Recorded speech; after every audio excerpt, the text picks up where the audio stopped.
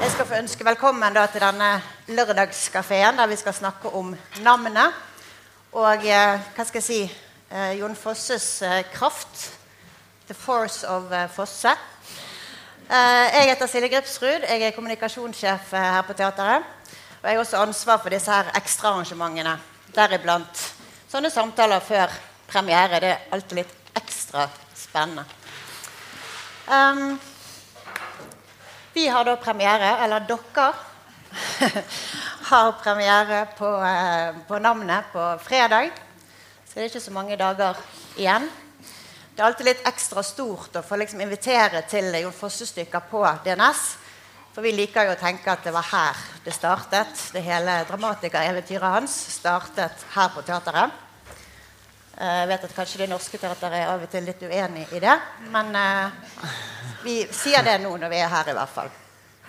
Og det er også 25 år siden det var premiere på urpremiere her på navnet. Ser dere når jeg står sånn? Dette flotte panelet. Ja. For jeg skal bare vise til Trine Wiggen her. Det er 25 år siden du kom her som fersk skuespiller for å gjøre Jenta. Og nå er du her tilbake som regissør på samme stykke. Og så har vi med oss Christian Berg-Jotten. Hallo, har dere meg også? Hallo. Ja. Og du spiller da Guten. Har han et navn nå? Nei. Kom og se. Okay. Og så er det Amelie Isungset Agbota. Hei. Jenta. Ja, Jenta. Du hører deg også? Ja. Og så har vi med oss da Lars Sætre, professor i litteraturvitenskap. Ja. Vi skulle jo gjerne hatt med oss Jon Fosse også. Jeg har mailet en del mann, litt i rykk og napp de siste årene. Prøvde å få han med på forskjellige ting. Spurte om han ville være med her i dag. Og da fikk jeg en melding. Her står det: Jeg har nå vært intervjuet i cirka et halvt år, og jeg har bestemt meg for at jeg takker nei til alle intervju på ubestemt tid. Jeg stiller aldri opp til premierer, opplesinger, samtaler eller lignende lenger. Det er det mange år siden sist jeg gjorde. Så, gode Silje, det er lite å få ut ord meg. Men du må helse Trine, Lars og de andre. Kan jo forstå det litt. Det har vært veldig mye oppmerksomhet rundt Jon Fosse. Han liker jo ikke den type oppmerksomhet rundt hans person. Nå hørte jeg akkurat 3 podcaster fra Fossefest i fjor, og på Litteraturhuset og Det Norske Teater hadde jo du en oppsetting i forbindelse med 60-årsdagen og utgivelsen av det første bindet i romanserien, Septologien. Så han får heller unnskyldes, så får vi snakke litt om han. Så er vi kanskje litt friere til å snakke litt om han. Men jeg lurte på, du Lars, hvordan kjenner du Jon Fosse? Kjenner han jo, vil jeg si, først og fremst gjennom de litterære verkene han har skrevet. Nesten alle romanene kjenner jeg, og det meste av dramatikken. Men jeg kjenner han jo også tilbake til sent 80-tall, tidlig 90-tall, da han var student på allmenn litteraturvitenskap i Bergen. Han studerte vel sosiologi, var det, og så var det filosofi, og så kom han til allmenn litteraturvitenskap og tok det seg til hovedfag der. Så da hadde vi seminar sammen et par ganger, også etter han var begynt på Skrivekunstakademiet. Det var siden han skrev Hils Lars, så tenkte jeg hvor gode venner var dere? Vi er godt kjente, men vi er ikke nære venner. Nei. Og han er veldig flink som kunstner, alltid til å holde avstand til kunsten sin. Han gir den til oss, og han kommenterer den ikke. Så når vi treffes, så er det gjerne over et glass vin, men det er sjelden det skjer. Eller at vi blir invitert til å holde et foredrag hver her eller der. Og da han var på Skrivekunstakademi, så underviste vi både der og på universitetet. Og en morgen ringte han til meg, når klokka var 7:30, så sa han: Lars, tror du kan gjøre jobben alene i dag? Vi hadde 3-4 dager seminar. Ja, da sa jeg, nå sitter det sånn inni kroppen min, sa han, og rytmen er der. Jeg må bare skrive det ut, sa han. Og da jobbet han med en av de store romanene sine akkurat på det tidspunktet. Det forstod jeg etterpå. Ja, vi får snakke litt mer om den etterspurte dramatikeren senere, men nå er jeg veldig spent på deres oppsetning. Dere kommer rett fra prøven nå. Det var ikke så svett og andpusten, så jeg hadde kanskje trodd. Men det betyr vel at dere er gode i rute til fredag? Det er god til å skjule ved skuespillere. Det jo kanskje ikke så mye ytre handling i Fosse sine stykker, men i navnet så ble vi jo tatt med inn i en situasjon. Jeg vet ikke, alle kan navnet inn og ut her, eller? Nei? Det noen som har sett den utgaven med Trine Wiggen i 95? Ja, noen? Men Amelie og Christian, kan ikke dere fortelle litt om den ytre handlingen? Jo. Jenta, som jeg spiller, kommer hjem. Det lenge siden hun har vært hjemme. Hun høygravid. Hjem til mamma og pappa? Ja, hjem til mamma og pappa. Takk, Trine. For de har ikke noe sted å være, virker det som da. Jenta og gutten. Og så kommer gutten litt etterpå. Og det ikke umiddelbart så virker det ikke som det sånn veldig god stemning mellom de. De har ikke et superharmonisk forhold. Og jeg har aldri vært hos svigers før. Ja, og så møter de familiemedlemmene en etter en. Og jeg møter jo også deg i møte med alle de for første gang, som noe nytt. Det noe nytt, ja. Og ingen av de har noe særlig lyst til å være der. Ja, jeg vet ikke hvor mye jeg skal si, eller hvor lite jeg skal si. Nei, det fint det. Nå vet jeg dere har vært borte i litt Fosse før sannsynligvis, men hvordan var dette litt annerledes, eller var det å jobbe med dette stykket sånn som dere hadde trodd på forhånd, eller hvilket forhold hadde dere til Fosse fra før, og har det endret seg nå? Jeg elsker Fosse, men jeg har liksom egentlig bare lest det selv, og sett noe av det, men jeg har egentlig sett noe av det som jeg synes har vært litt kjedelig, og litt sånn klisjé, akkurat sånn at man leser noe på nynorsk, og så ser det veldig sånn poetisk og får vel valgte ord ut, og så føler jeg at jeg ofte har sett oppsetninger der det akkurat sånn jeg så for meg det litt når jeg leste det. Eller ja, sånn jeg tenkte det kom til å være, sånn var det.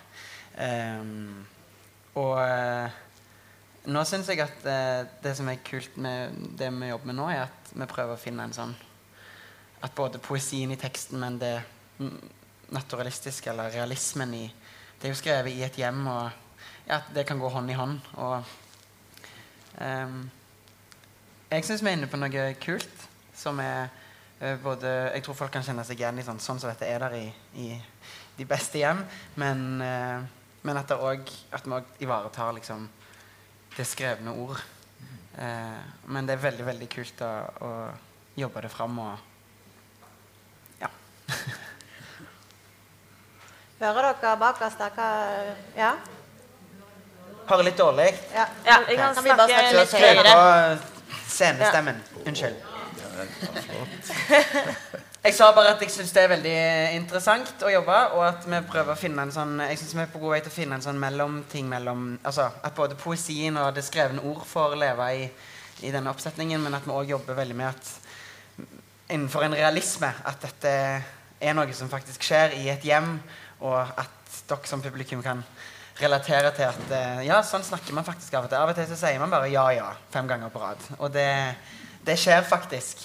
Det ikke bare skrevet som en karikatur, synes jeg. Jeg synes at sånne ting virkelig oppstår, og så prøver vi å jobbe med hva det som gjør at sånne ting skjer. Så det veldig gøy. Eller man sier «du som det blæs». Ja. Når man egentlig skulle ha sagt «hvor fantastisk å se deg, kjære datteren min».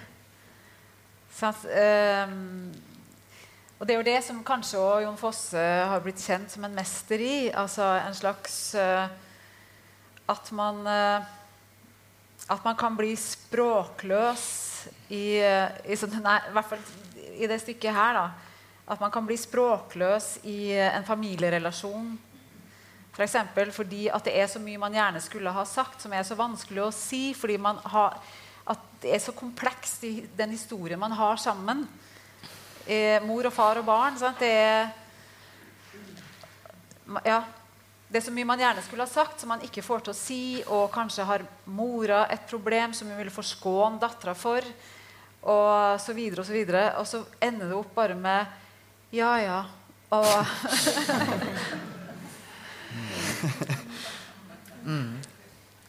og det fanger Jon Fosse på en måte, sant? Men Og det som Christian er inne på med realisme og poesi, og det Jon gjør, da, synes jeg, i navnet og ellers også, at han kanskje lytter til det som egentlig ganske sånn på grunnplanet da. Når det et ja, eller du som det blæs, og nå tar vinden gitt, og som det regner og blæs, og så videre, sånn, så det bestandig en kropp som sier det, i et rom, i en relasjon til et annet menneske. Det ikke tomt. Og de repetisjonene, da, det språklige der som alle sammen kjenner så godt, det blir til en slags musikk, synes jeg, når han utvikler det til en slags musikk. Og jeg tror at som du snakket om, at plutselig så hadde musikken inni seg, så måtte han bare skrive det ned. Jeg tror ikke at Jon Fosse, som andre forfattere kanskje, at de har en historie som de har planlagt, som de har konstruert på forhånd, som de gjerne vil fortelle. Jeg tror ikke at Jon Fosse har sagt at nå skal jeg fortelle noe bestemt om en politisk hendelse eller noe sånt. Han lytter på en måte, og så kommer språket, og så kommer det fra noe dypt menneskelig og relasjonelt, og det sier noe om noe dypt eksistensielt da, i den musikken som oppstår av den lyttinga hans, synes jeg. Han sier vel at han skriver det i raptus, han har ikke planlagt noe, han bare må få det ut, sånn som du sier. Og at det kanskje en stemme utenifra som sier det til ham. Det jo at han driver med noe sånn mytologisering og sånn, synes jeg da. Men det kan jo hende at de som har et talent gudebenåda, det kan godt være det. Sånn sett bygger han jo kanskje litt opp under den myten han ikke stiller så mye opp da, for da kan jo andre skape det myten rundt han da. Men jeg tenkte på det som spesielt, sånn som jeg har forstått, hvis du sammenligner Jon Fosse og Ibsen, så var Ibsen dette skal settes opp masse sceneanvisninger, og veldig sånn skal det gjøres, mens Jon Fosse sine jo veldig åpne. Du enig i det? Eller? Ja, både og, skal jeg si. Fordi at i navnet da, som det tredje stykket han skrev, han ble oppfordret til å skrive dramatikk, og jeg skjønner det godt, fordi i romanene hans så det jo en sånn fremadskrivende, dramatisk en drift på en måte, og han god til å lage til, sånn som i Steng gitar for eksempel, som en tidlig roman, som handler om en ung kvinne som låser seg ut fra blokkleiligheten sin, og så får man vite at og hun har ikke nøkkelen, hun har glemt av nøkkelen inn, og babyen ligger også inn, og så skal han møte broren sin, og så skal han møte alt mulig folk, og hvor bor vaktmesteren hen? Og så utvikler det seg, og hun kommer seg jo tilbake til og i det det et indre drama da, som så stort, samtidig som det et ytre drama. Og hva var det egentlig du spurte om? Jeg tenkte at han la lite føringer for oppsettingen, så du står veldig fritt til å tolke det. Unnskyld. Ja. Altså, i navnet, som sagt da, han ble oppfordret til å skrive dramatikk. Han skrev 'Aldri skal vi skilles', eller det første han skrev var 'Noe som til å komme', som på en måte det ikoniske.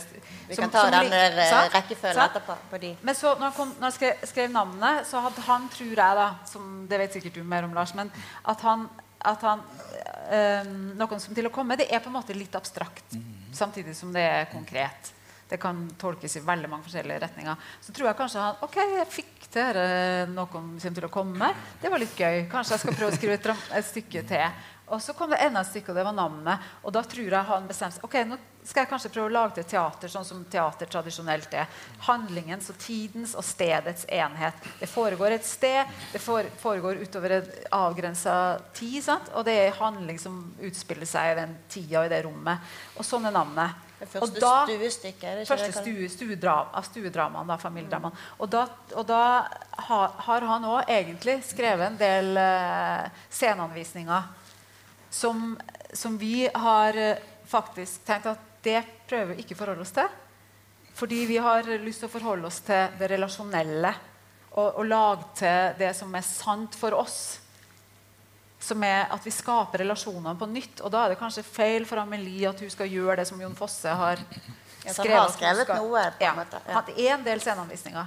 Men det som jeg enig med deg, Silje, det at Ibsen har forklaret på en måte hvorfor menneskene handler som de handler og føler som de føler. Det gjør ikke Jon. Det et kjempestort åpent fortolkningsrom for publikum og for oss. Og det jo veldig spennende. Men hvordan har dere jobbet med det? Altså, hvordan var deres første... Vi har jo prøvelokalene på Sentralbadet i en litt sånn kjip gymsal, og så slipper dere inn her noen uker før. Vi kan vel si at du har bygget et stort hus nede i teaterkjelleren, med mange rom og mange mellomrom. Men når dere var der nede på Sentralbadet de første dagene, hva snakket dere om da? Vi snakket mye om familie. Det var veldig spennende. Våre egne familier. Våre egne familier, ja. Jeg sa det også, det en vanvittig effektiv måte å bli kjent med hverandre på. Ja. Men det var veldig fint. Og snakket mye om hvilken rolle vi selv synes vi hadde i vår egen familie. Og ja, det synes jeg har hjulpet veldig i prosessen med å forstå alle karakterene i navnet. Fordi folk gjør jo rare, teite, dumme ting, liksom. Men ja, det var veldig fint. Det gjorde vi mye. Ja, og mye sånn hvem man blir når man kommer hjem. Ja. Og det jo sånn som hvis jeg hadde sagt det jeg har sagt til mine kolleger og venner da, om hvem jeg når jeg kommer hjem. Mor mi hadde jo sagt noe helt annet.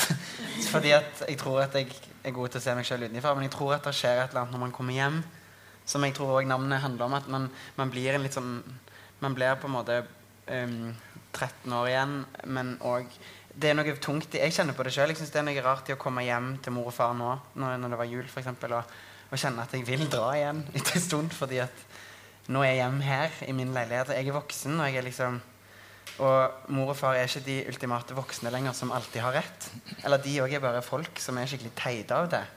Og det, ja, men det så fantastisk, for altså, man tror jo så lenge som barn at mor og far alltid har rett, og det har de ikke. Så det har vi snakket mye om, og det som jeg synes veldig kult, selv om det sånn stuedrama nettopp den scenografien jo et sånt, det jo lagt ut bilder sånn, så det ikke hemmelig, men det et sånn, som et life-size dukkehus med 2 etasjer, så når noen sier nei, eller nå blåser det, eller jeg går og legger meg, og så får du se alle, altså som publikum så ser man alle rommer hele tiden, så man vet alltid, dere kan se utenfra hva som skjer, og det ikke alltid for eksempel at folk kanskje går og legger seg, eller gjør det de skal, og at man, ja, hele huset utspiller seg mer, ikke bare det konsentrerte som skjer i stua. Det synes jeg også veldig gøy å ha jobbet med, og hvor isolerte vi egentlig blir i at det skjer så mye i huset, men jeg sitter i stua og leser i boka, og jeg vet det på ekte ikke. Det veldig kult. Ja, gøy å se når folk står og lytter, og det veldig spennende. Ja. Så det jo også, jeg fikk lov å se på en prøve da, men og da tenkte jeg på, jeg fikk jo veldig vondt av å si begge to, fordi at du synes det litt kjipt at han skal se din familie på den måten. Og du blir jo ikke inkludert. De snakker jo om deg i tredje handa der, det kjæresten, altså, som du ikke til stede. Så alle jo på en måte litt ensomme i sin egen, altså i familien så alle ganske ensomme. Tenkte jeg på, at det var veldig gripende. Men også at det var nesten litt sånn skamfullt å ta med han hjem til en familie som tydeligvis kanskje ikke klarte å kommunisere så godt, da, hverken med hverandre eller med den nyankomne. Nei. De ikke så gode på å skjerpe seg og være høflige, den familien. Men, ja. Spurte du om noe? Nei. Nei, jeg bare tenkte på det at man også kanskje kan skjemmes litt over sin egen familie når man da har blitt voksen og kommer hjem og har med andre hjem, så plutselig så ser man at kanskje ikke dette fungerer så bra. Ja. At det har vært et sånn tydelig... Men i rollen din skjemmes du også litt over gutten, ikke sant? Gjør du ikke det? Jo da. Du litt sånn... Ja. Han ikke helt sånn som jeg vil ha, sant? Nei, han kunne jo også vært litt mer på tilbudssiden. Ja. Og kanskje omvendt. Ja. Kan jeg få lov å skyte inn? Ja, bare snakke litt høyere. Ja, i forbindelse med det som det har vært innom, når du nevnte Fosse og det kroppslige som jeg begynte med å vise til, så det fantastisk flott for meg som litteraturleser å ha kunnet lese tekstene hans, altså verkene hans, og så i dramatikken så kommer tekstene til teatret, og så får de kropp igjen i disse fantastisk flinke skuespillerne. Det synes jeg er en veldig viktig, men også en veldig vakker transformasjon. Selvsagt blir vi kroppslig berørt når vi leser tekstene hans også, men det tar jo dette språket, og kanskje de språkene som Fosse opererer med i sine tekster, inn i deres egne kropper. Og det er et sterkt inntrykk. Altså. Og så når jeg har sagt det, så vil jeg også legge til, jeg var så heldig å få se en gjennomgang jeg også da, for 2 dager siden, her nede i Teaterkjelleren. Og slik jeg har lest dramaet Navnet, så dekker din regi og måten det spiller rollene på veldig godt mitt inntrykk på forhånd etter å ha lest. Jeg har jo sett oppsetninger før, men det gleder meg. Og så snakket vi litt på torsdag om realismen i det, som du også var innom her. Og realismen, det var også det innom nå i ting det sa, ikke sant? Er det realistisk dette? Er det sånn hjemme i oss alle sammen, eller er det noe annet og noe i tillegg? Og jeg har pleid å kalle med et lånt ord fra en litteraturforsker i USA for realismen, altså realismen til Fosse, for ikke hyperrealisme, men det er en hallusinatorisk realisme. Den er så realistisk at den på en måte blir til hallusinasjoner for oss, og inni hallusinasjonene så begynner rollene våre, selvforståelsen vår, blikkene våre både fremover og bakover i tid, og forståelsen vår av livet og døden, å endre seg. Og jeg husker du og jeg, Trine, snakket på torsdag like etterpå om det er realistisk, men så sier du at det må jo være grenser for det realistiske også, slik som vi fremstiller det på scenen her. Og da foreslår jeg ordet kanskje realismen, jeg kaller det hallusinatorisk stundom med Fosse, støyter også an mot en stilisering, sant? Og det driver jo og stiliserer litt grann, også det som spiller, gjør ikke det? Så der går grenser for realismen, det var det jeg ville skyte inn. Ja. Det er vel på en måte en mix mellom realisme og en sånn opphøydhet for at man ser hverdagen på en måte på en annen måte. Men jeg kom på en ting, for jeg har nemlig lest noe fint som du skrev, Trine. Du da debuterte da som jente. Så har du skrevet at rollene jeg har spilt kjennes som erfaringer, som levd liv. Det kjennes som om jeg har opplevd det jenter i stykket opplever. At du bærer de rollene med deg. Og du lurte på hvordan det er for dere, eller dere sammen da, når du kommer tilbake igjen som regissør og skal Amelie spille den rollen som du har båret med deg på en måte i 25 år. Og hvordan kjenner dere at Trine er skuespiller når hun regisserer, eller er det... Og hvordan synes du det å gå inn i den regissørrollen? Jeg var litt redd for det. Altså, må jeg bare innrømme at jeg skulle begynne å regissere Amelie til å gjøre det sånn som jeg gjorde det. Altså, ikke... Men det, for meg, altså, bare ut ifra det, jeg må bare ta med det Lars sa også, som er med det, hva slags realisme er det? For meg så var akkurat... Jeg skal komme tilbake til spørsmålet ditt. Men, og svare på det. Men jo, det å spille Jon Fosse, det var på en måte ganske definerende for meg i forhold til hva det skuespillerfaget kan være. For det kan være musikk, det å spille skuespiller. Det at det som er det musiske i språket, da. Altså hvordan språket høres ut. Om språket er bløtt, eller om det er taggete, eller om det er... Altså, det er lyden i språket, og måten ordene er satt sammen på, sånn som Jon Fosse, han setter jo opp ordene sine som poesi. Sånn at hvordan blir lyden hvis man lærer seg teksten som et musikalsk partitur? I hvilken grad er det meningsbærende i seg selv, det musikalske språket? Og det oppdaget jeg ordentlig med Jon Fosse. Jeg hadde så vidt vært innom det med Shakespeare og netter, og sånn at jeg oppdaget noen ting da, som løftet meg, synes jeg, som skuespiller, at jeg ikke trengte å produsere psykologi og alt det der, at det lå i musikken i språket. Og det oppdaget jeg, og det er klart at i min fortolkning av jenta, så hadde jeg en musikk, en måte å fortolke den musikken på, som jeg av og til tror jeg har prøvd å instruere Amelie til å spille. Og det blir jo ikke den musikken hos Amelie når hun leser de ordene med hennes egen musikalitet, hennes egen rytme og hennes egen persepsjon av både psykologien og språket, så blir det en annen musikk. Og det har jeg noen ganger liksom sånn, men litt mer, og så skjønner jeg, nei. Det skal bli en annen musikk når Amelie gjør det. Og det blir det, og det blir veldig fint. Var det et svar? Det var et svar. Ja. Vil dere si noen ting om Trine som regissør? Ja. Skal vi vente til premieresending? Takketall, eller? Jeg synes det er veldig digg at Trine også er skuespiller. For da føler jeg at eller det finnes jo regissører som ikke som instruerer og sier hva de vil ha, men ikke har erfaringen av å måtte stå der og gjøre det. Så det er veldig digg blanding av at du er spesifikk på det, noen ting du vil ha, men at det også er sånn, der skjer du inn på noe greier, bør du fortsette med det, kjempefint. Liksom sånn at tillit da. Ja, at du er tillitsløs. Det er og veldig at du selv er sånn, vi må gjøre det sånn at det må være gøy, det må være fint å spille, dere skal jo gjøre det liksom 30-40 ganger, det må være virkelig for dere, altså det er veldig fint at du, jeg vet at du har så mye spillemuskel selv, og det er veldig digg og trygt, for da føler jeg at hvis jeg var helt ute og kjørte, så hadde du sagt, Kristian, det her går ikke. Så det var bra. Jeg tenkte vi skulle gå litt tilbake igjen til 90-tallet da. Ditt første møte med Jon Fosse, det var oppe var det i Trondheim, du hørte en opplesning. Hva var det du tenkte da? Nei, altså da overskygget jo hans på en måte fremtoning alt annet, skulle jeg si, for han var jo så nervøs, og det er han jo fortsatt. Men da han tvang seg selv til å lese høyt, og det var jo en pine både for han og oss som hørte. Jeg hørte ikke hva han sa, tror jeg.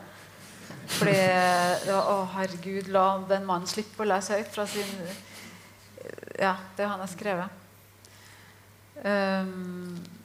Men så var det jo, men så leste jeg jo som sagt ja. Og nå, jeg skjønner veldig godt og har stor respekt for at han prioriterer å bruke tida si til å skrive i stedet for å holde på å møte opp i tid og utid, skal jeg si, og snakke om det han skriver, for vi skal jo lese det han skriver og oppleve det han skriver. Jon Fosse kom jo ganske motvillig inn i teaterverdenen. Det er jo en relativt kjent historie dette. Men jeg så for meg, jeg hørte på, jeg tror det var Kai Johnsen som da hadde regi på, det var en samtale med han, og så var det Cecilie Seines som er redaktøren som snakket om Jon Fosses oppvekst i Strandebarm når han syklet rundt med flagrende svart hår og følte seg med en kunstnersjel. Men han spilte dårlig gitar i et danseband og sånn, og drømte egentlig om å komme ut og på en måte fordype seg i kunst, men teater var liksom helt uaktuelt. Og så synes jeg også det når han kom til Bergen og da studerte, så var det en novellekonkurranse da, i Studvest i 1981. Og da slo han til og sendte inn en novelle som het Han, og så vant han. Og da fikk han troen på at kanskje dette med forfatterskap var noe for han. Og det er jo grunnsituasjonen i novellen Han som jeg forstod han hadde tatt utgangspunkt i når han skrev da navnet. Og så leste jeg også om DNS, grunnen til at vi sier at dette var liksom starten for hans dramatikerkarriere, var jo blant annet et dramatikkurs her på 80-tallet, del av en satsing for å få frem nye dramatikerstemmer. Og de ville ha med Jon Fosse, men han var i siviltjeneste i Oslo, redaktør for Militærnekteren. Og hadde egentlig ikke lyst til å komme, men på grunn av at familien var her, så han det som en god anledning til å komme tilbake til Bergen da. Og det tror jeg var jo 85 eller noe sånt, det var 10 dagers kurs, og det hadde endt med noe krangling, og han skulle aldri skrive noe så helst dramatikk. Men når det da skjedde, det var jo Kai Johnsen da, som på en måte hadde overtalt han, så hadde han jo allerede gitt ut 4 romaner, sant? Han debuterte med, hva heter han, Rødt svart, ja. Så var det Strenggitar, og så, hva det nå heter? Er det noen som kan de 4 bøkene? Fossekviss. Nei, for den første er jo Rødt svart, er det? Men han var I hvert fall en etablert forfatter. Og så kom han inn Jeg forstår ikke hva Johnsen har gjort da, men han må de sa at de hadde vært mye ute og diskutert kunst og drukket mye vin og sånn, og da skrev han da det første stykket, og så var det noe med, kan du den historien om Det Norske Teatret som plutselig hadde tilbudt han noen penger, og da ville han gjerne selge det, og så... Noen kommer til å komme, altså Det Norske Teatret kjøpte opsjon på det, men de ville ikke sette opp det. Nei. Så da var det... Men de hadde opsjon på det. Så de satt på stoffet, de satt på stoffet, sant? Så Nasjonale Scene, Tom Remlov, som var sjef her, han satsa jo på den norske satsingen, jeg husker ikke på hva han kalte det, men han fikk jo i gang, det jo hans fortjeneste også, at Jon Fosse ble dramatiker, at han ville satse på ny norsk dramatikk, rett og slett.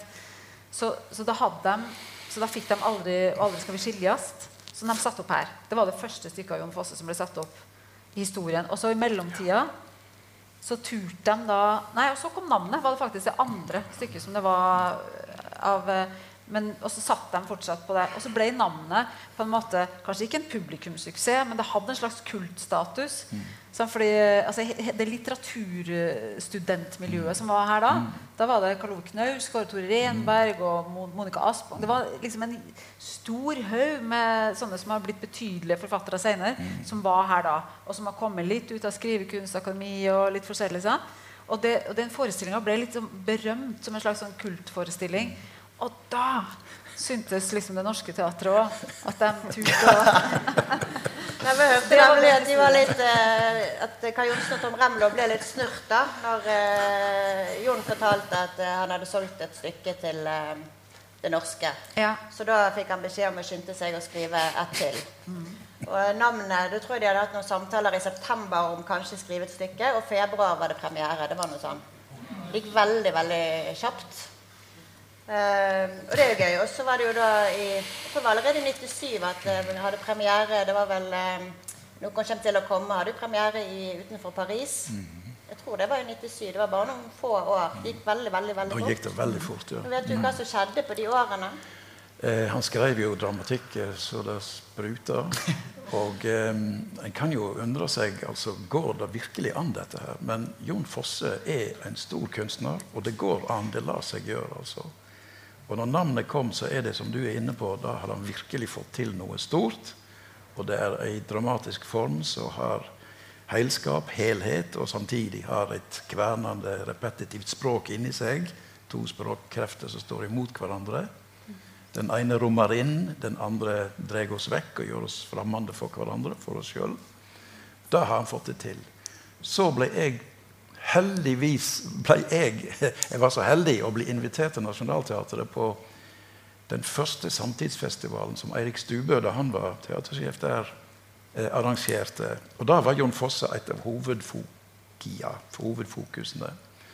Så det var flere oppsetninger av han, og der var da, på disse få årene, Thomas Ostermeier fra Berlin, Claude Régis fra Paris, svære regissørnavn i utlandet,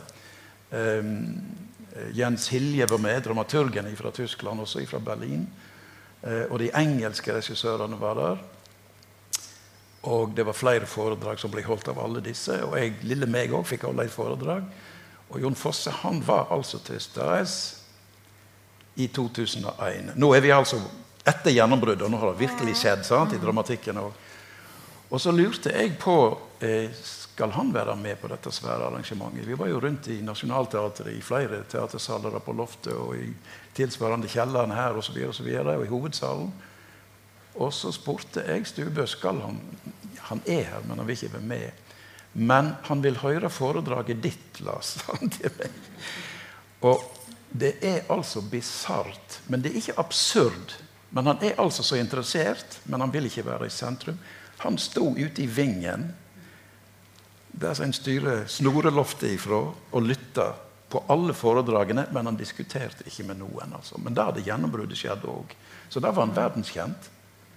Og oppsetningene gikk i utlandet. Det antall produksjoner eller antall oppsetninger det til, så det jo flere enn Ibsen har hatt hittil.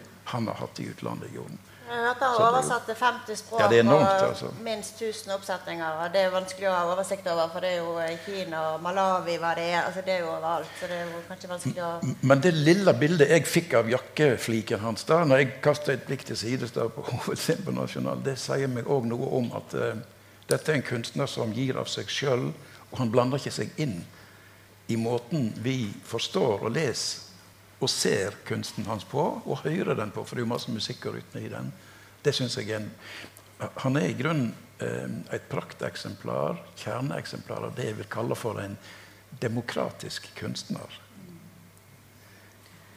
Kjenner dere kan igjen i et sånt merkelig uttrykk, eller? Du bare snakker så fint. Og så har du så sykt fin dialekt. Takk skal du. Du må lese lydbok. Ja. Nei, men jeg synes jo, det har jo vært det er jo liksom den Vestlandsfjorden altså det tenkte på litt sånn vestlandslandskap, men samtidig så er det jo så universelt at det treffer jo folk uansett om det er i hvilken verdensdel man opererer da, og det er vel kanskje noe med den musikaliteten, selv om det oversettes at de har klart å beholde at det er noe med det som treffer noe allmenneskelig heter det allmenneskelig og tidløst. Og jeg hørte det var noen som sa at Jon Fosse kommer de til å spille om 500 år også, for det er noe som treffer livene våre på en måte, uavhengig av hvor man bor og hvilken tid man lever i. Men jeg har bedt deg, Kristian, for når vi nå har jobbet litt med navnet, og særlig nå vi lager jo da program og skriver om stykkene og sånn, borte på kommunikasjonsavdelingen her, og da fant vi frem det gamle programmet fra 95. Det var noen gøye bilder av Trine i sofaen og sånn. Og der har jo Jon skrevet en programtekst som sa litt om hans forhold til teater, litt det jeg nevnte i sted med at han ikke hadde noe særlig forhold kanskje til teater i utgangspunktet, og litt om han sier vel at han fikk en slags åpenbaring da når han begynte å jobbe med de stykkene her, og at han var en del på prøvene og sånn. Nei, det var han ikke. Det sa Helga Mjelde. Ja, nei, han var ikke på noen prøver på navnet, altså. Men kanskje han var på Aldri skal vi skilles. Ja, det tror jeg kanskje han var. Ja. Men på navnet var han ikke. Han kom, jeg tror kanskje ikke han var på premieren heller, men han var kanskje på generalprøven. Men det å bli sett mens han, det synes han var ubehagelig. Ja. Og jeg tror også han synes det var ubehagelig altså det som Lars sier at han er en demokratisk kunstner da, eller at han er en generøs kunstner kan man også kalle at det er til fortolkning det han skriver at han må bare hvis man legger for sterke føringer på hvordan det verket man har skrevet eller skapt skal fortolkes så lukker man på en måte kunstverket igjen nå. Så han synes vel at han har forstått det, at ved å slippe det så åpner det opp, og det gjør det også mer allment, eller tilgjengelig da, for veldig mange mennesker. Man kan fortolke det på sin egen måte. Og vi som sett i scene tekstene hans også, vi er jo en slags fortolkende kunstnere, kan man kalle det. Og hvis han skulle stå og bestemme hvordan jeg skulle fortolke det, så ville det kanskje ja, altså han skaper en mulighet til at verkene hans kan nå ut bredere og i større utstrekning, kan man si. Jeg vil at vi skulle snakke litt om bare passe tiden. Vi kunne jo hatt lange seminarer om dette her. Han har så mange tema også som vi kunne gått inn på og snakket mye om, og vi får følge opp det i senere samtaler. Men vi skulle snakke litt om det var fordommer mot Fosse-tekster, og kanskje spesielt i Norge. Men så tenkte jeg på disse fordommene som Fosse hadde til teater i utgangspunktet, og det var da jeg ba deg om du kunne lese litt om det han skrev i det programteksten. Og du skal snakke høyt. Sånn ja, jeg skal lese høyt til litt. Så dette var da det utdrag for Jon Fosse sin programtekst til navnet i 1995, så sto dette i programmet. De aller fleste gangene jeg gikk på teater, var det bare kulturell konsensus som møtte en. Prate om det samme som aviser og fjernsyn pratet om, eller det som møtte en var innkjeseiende, modernistiske, formale påfunn. Det ene var visst for de litt eldre i sine finklede, det andre var visst for de litt yngre i sine svarte klede. Det ene helt til på såkalt institusjonsteater, det andre på de merkeligste plasser kring om i byene. Det å gå på teater ble for meg til den vanen å gå fra teatret i pausen. Jeg måtte fortest komme meg bort fra den kristne kulturelle konsensusen. Det er helt akutt på å ta livsmotet fra meg. Likevel, jeg hadde opplevd at også teatret kunne ta spranget fra kultur til kunst. Og når teatret først ble kunst, ble det til gjengjeld. Det hadde jeg erfart. Og når det skjedde, hadde jeg møtt noe. En markert taus røyst en aldri før hadde møtt. En hadde faktisk blitt merkt av en taus røyst, og ens eget liv så etter møtet med den røysta annerledes ut enn det før gjorde. Men selv skrive for teater, nei, ettersom ryktet gikk i forfatterkrinsene, var det noe en bare gjorde dersom en ville seg selv vondt. Teaterfolk gikk det ikke an å ha noe med å gjøre for forfattere. Jeg skrev da heller ikke en eneste replikk eller sceneanvisning, trass invitasjoner fra større teater, før Kai Johnsen og Den Nasjonale Scene på underlig vis fikk overtalt meg til å gjøre det. Og så viste det seg selvsagt at teaterfolk var et folkeferd med mye nerver, og mye sensibelt nærvær, minst like kjekke å holde seg med som de mer innbitende i andre kunstnergrupper. Det som gjør at teateret kan overskride kulturen og bli til kunst, er rett og slett at en der får merke en røyst en aldri før har merket. Den røysta har jeg kallet for en skriftrøyst. Og det er først når teatret blir til en slags sceneskrift at den tause røysta kommer fram. Da snakker den uten å snakke, gjennom den tilstanden sceneskiftet gjennom alle sine små språklige og gestiske rørsler og sine stiliserte mønster og bilder samler seg til. Da møter en den stumme talen full av ukjent mening. Og da er det en røyst som taler uten å tale. Men det er neppe en menneskelig røyst. I alle fall er det ikke forfatterens eller instruktørens røyst. Det er mer en røyst som liksom kommer fra en stad langt der borte. Flott. Det var flott. Jeg spurte Jon Fosse om han fremdeles stod inne for dette, om det var noe vi kunne gjengi som det han stod for. Det sa han ja, han stod inne for alt. Han ville kanskje brukt litt andre ord i dag, men hovedessensen var det samme. Eller du, Signe Lars? Ja, jeg kan ikke huske at han hadde skrevet det. Det var veldig kjekt å høre det lest opp igjen nå. Altså. Det var veldig kjekt, men jeg merker meg da at han peker på skriftstemmer også i forbindelse med teatret, og det er veldig viktig. Og igjen så er ikke det skrift i sånn helt bokstavelig forstand, men det har med rytmikken å gjøre. I språket går jeg ut ifra, og også kroppsliggjøringen av språket. Og egentlig Helvel Fosse både som lyriker, men i alle fall som romanforfatter, fiksjonsprosaforfatter og dramatiker, på med samme type skaping gjennom språklig uttrykk, altså. Men det er egentlig to sjangre da, og så flyter de litt over i hverandre, disse to av og til, hos ham. Du sa vi har ikke tid til å gå inn på tematikk, Silja, og det skal vi sikkert ikke gjøre heller. Og det er jo visse ting vi ikke kan si her, for nå vil vi bevare magien overfor dere også, for at de skal kunne komme og se denne fantastisk flotte oppsetningen av navnet her på det tenkte vi kunne si litt om. Det var jo disse 4 motivene du har snakket om som er gjennomgående i hans dramatikk, nettopp, så det kan jo være fint. Og i romankunsten hans, og det er at Fosse er, som Ibsen var, opptatt av fortiden og tida, temporaliteten i det hele tatt. Hvordan skal vi få tak i fortida? Det jobber det mye med, også i denne oppsetningen. Sant? Det andre er at han er opptatt av, som Ibsen var, hvordan kan vi nå inn i det indre sjelelivet til hverandre, til mennesker? Hva finnes der? Og det må også framstille, det jobber det også med i oppsetninger, og det må også framstilles på en bestemt måte i dramatikken. For det å fokusere på fortid, og det å fokusere på indre sjeleliv er ting som egentlig bare kan fortelles eller berettes. Vi kan berette om fortiden, vi kan berette om det indre. Men det gjør altså det kunststykket at de klarer å iscenesette disse to temaene så flott.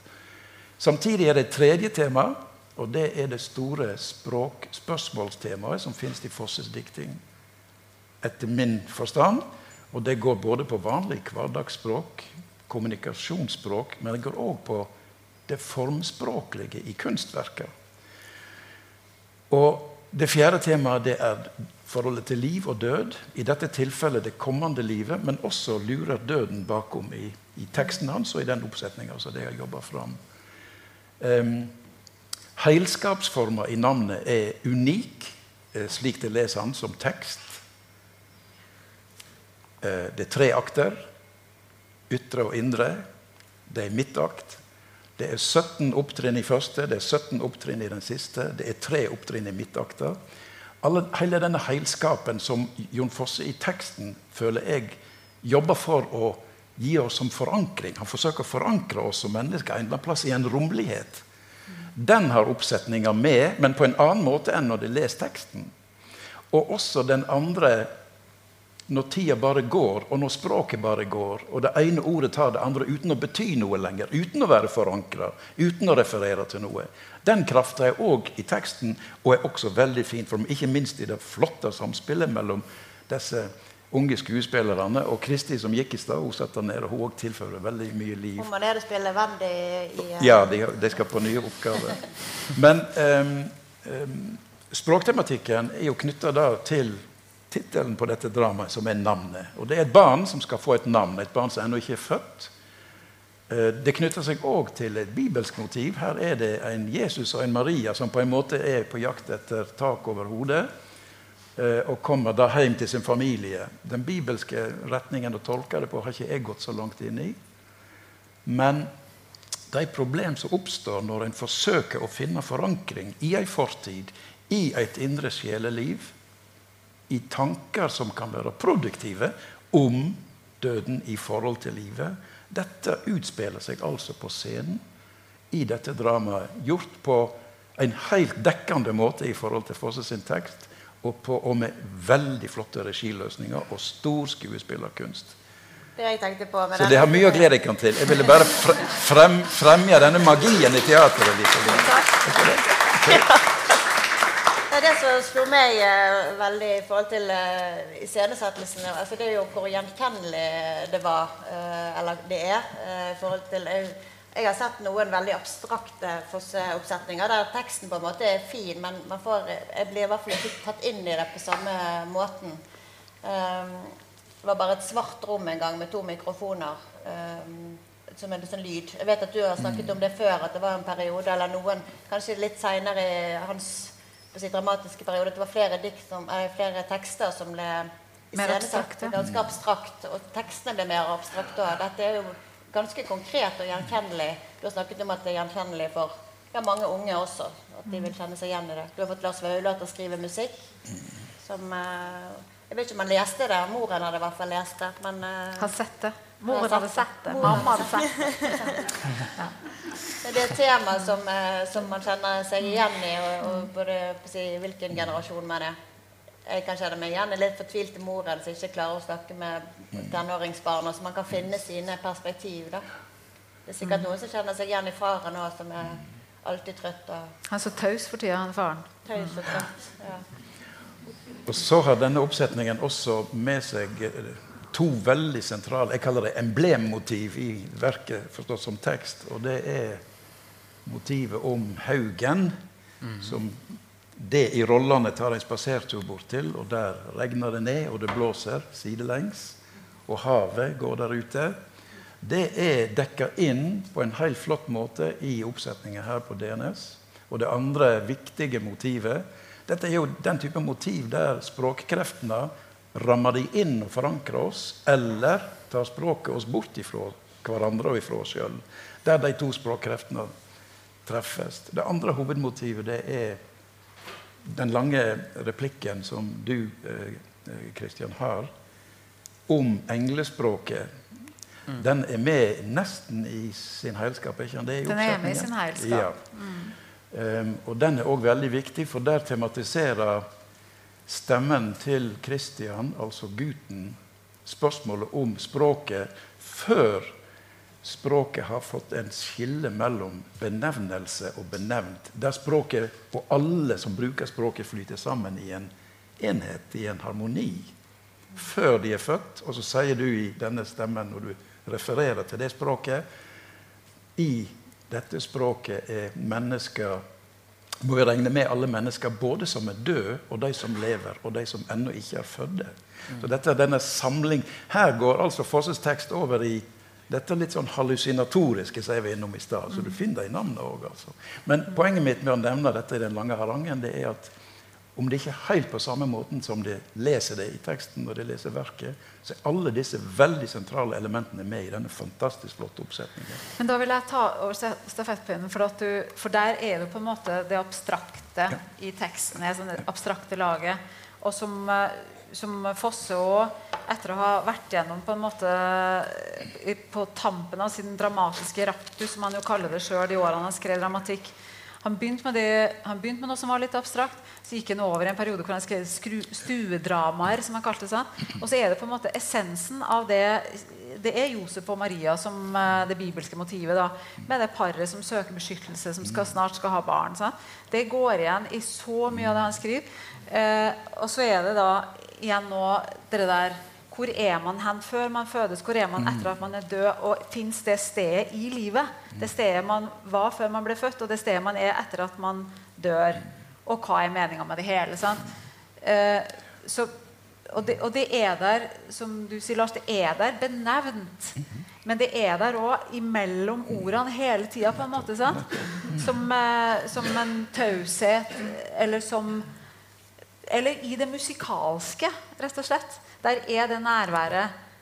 Og som Olav H. Haugå sa en gang, eller han har skrevet det i et dagboksnotat, for han fikk besøk av Jon Fosse, og han fikk jernteppe på han bergensforfatteren som Frode Grytten. Ikke bergensforfatter, men han er bosatt her. Men de jobbet da i et tidsskrift, så de dro opp til Olav Hauge for å intervjue han, og så skrev han i dagboka si etter at de hadde vært der. Han Frode Grytten har snakket hele tiden, men han andre der, han er litt tauser. Og han får tak i noen ting både i sin fremtoning og i det han skriver, noe som er bortanum-ordet, som han sier sånn. Og det er klart at vi må være lydhør overfor det i vår iscenesettelse og det der, fordi det er jo smak og behag, sant? Det der med, og jeg synes ikke at det er noe som er rett eller gærent i det hele tatt. Det er bare snakk om fortolkning alt. Jeg synes ikke at det er gærent å fortolke og sette opp Jon Fosse i et abstrakt rom selv om teksten er abstrakt, men det her, og Jon Fosse er jo kjempeskeptisk til realisme. Jeg vet ikke helt hva han legger i realisme, men for meg så handler realisme om at det er en realitet i det relasjonelle, at det som er psykologisk og relasjonelt er på en måte reelt da. At hvis det ikke er det på scenen, så klarer ikke jeg å relatere til det. Og vi har et hus på scenen, så det er jo en slags realisme i det, men jeg synes allikevel at det er abstrahert. Og jeg er ikke så redd for realisme heller, som Jon tror jeg. Men det jeg tenker, hvis det er en realisme vi jobber med, så er det at det relasjonelle er reelt, og så tenker jeg heller kanskje vi jobber med en slags poetisk realisme, eller en musikalsk realisme, eller jeg vet ikke. Så det er vanskelig med sånne betegnelser, for det på en måte lukker igjen for fortolkningsrommet igjen da. Så vi vil jo på en måte egentlig bare åpne opp det stykket, navnet, og så kan folk på en måte lese inn i det og fortolke selv. Det er egentlig det vi prøver på. For da var det også sagt at mange snakker om det Fosse-universet, og hva er det som er på en måte så fascinerende med Fosse-universet, og du har jo skrevet litt om at Fosse-universet i seg selv høres så utilgjengelig ut, og at du det med universet for meg, det er jo det, man sier jo det om en forfatter har et univers, altså en måte å skrive på, eller en verden, altså det er jo en metafor, det skjønner jeg, men jeg synes at selve metaforen er fremmedgjørende. Jeg synes at Fosse-universet høres ut som noe som ikke jeg har lyst til å være med på. Jeg har lyst til å jeg har lyst til å reise det Fosse-universet, men jeg har lyst til å reise inn i den familien som man skriver om i navnet, og det som er menneskelig, for først og fremst så er det for meg. Først og fremst så er det abstrakt, men det er universelt, fordi at det er noe som alle kan kjenne seg igjen i, tror jeg da. Ja. Vi egentlig litt på overtid, men nå det jo Dere skal i sminke. Har dere noen bevingede ord sånn til slutt? Om De skal snart I hvert fall ut og fly. Vi skal også til Aldriland nede på store scene. Men nå før premiere, hvor tid føler dere hva ønsker dere at publikum skal si når de går ut derfra? Eller føle, eller kanskje ikke si så mye, kanskje det bortom ordet, det de skal... Ja, jeg håper at det bortom ordet. Det de, ja. Nei, jeg skal bare si at vi har jo hatt en liten publikumsprøve, og det var så mange ting. Altså, alle hadde forskjellige opplevelser og temaer de tenkte det handlet om. Så jeg synes det fint. Det så åpent. Åpent for tolkning. Ja. Ja, jeg håper også at det en sånn at noen har vært og sett og sagt nei, vet du hva, nå må vi ta oss noen glass vin og så snakker vi litt om dette stykket sånn, etterpå det håper jeg håper det sånn at folk snakker om ting etterpå. Da håper jeg dere kommer der. Veldig bra.